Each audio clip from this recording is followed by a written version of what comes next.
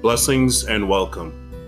I would like to share the Word of God to help you on your journey with Christ Jesus. Today I'm reading from 2 Corinthians 5, verse 21. God made him who had no sin to be sin for us, so that in him we might become the righteousness of God.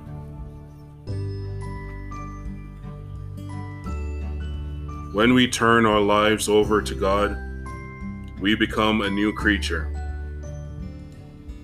Once chained in sin, but Jesus sets us free and covered us in righteousness.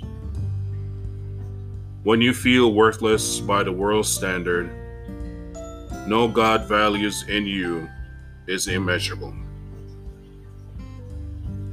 I pray and hope these words will help you today. I pray you stay strong in the love of Jesus.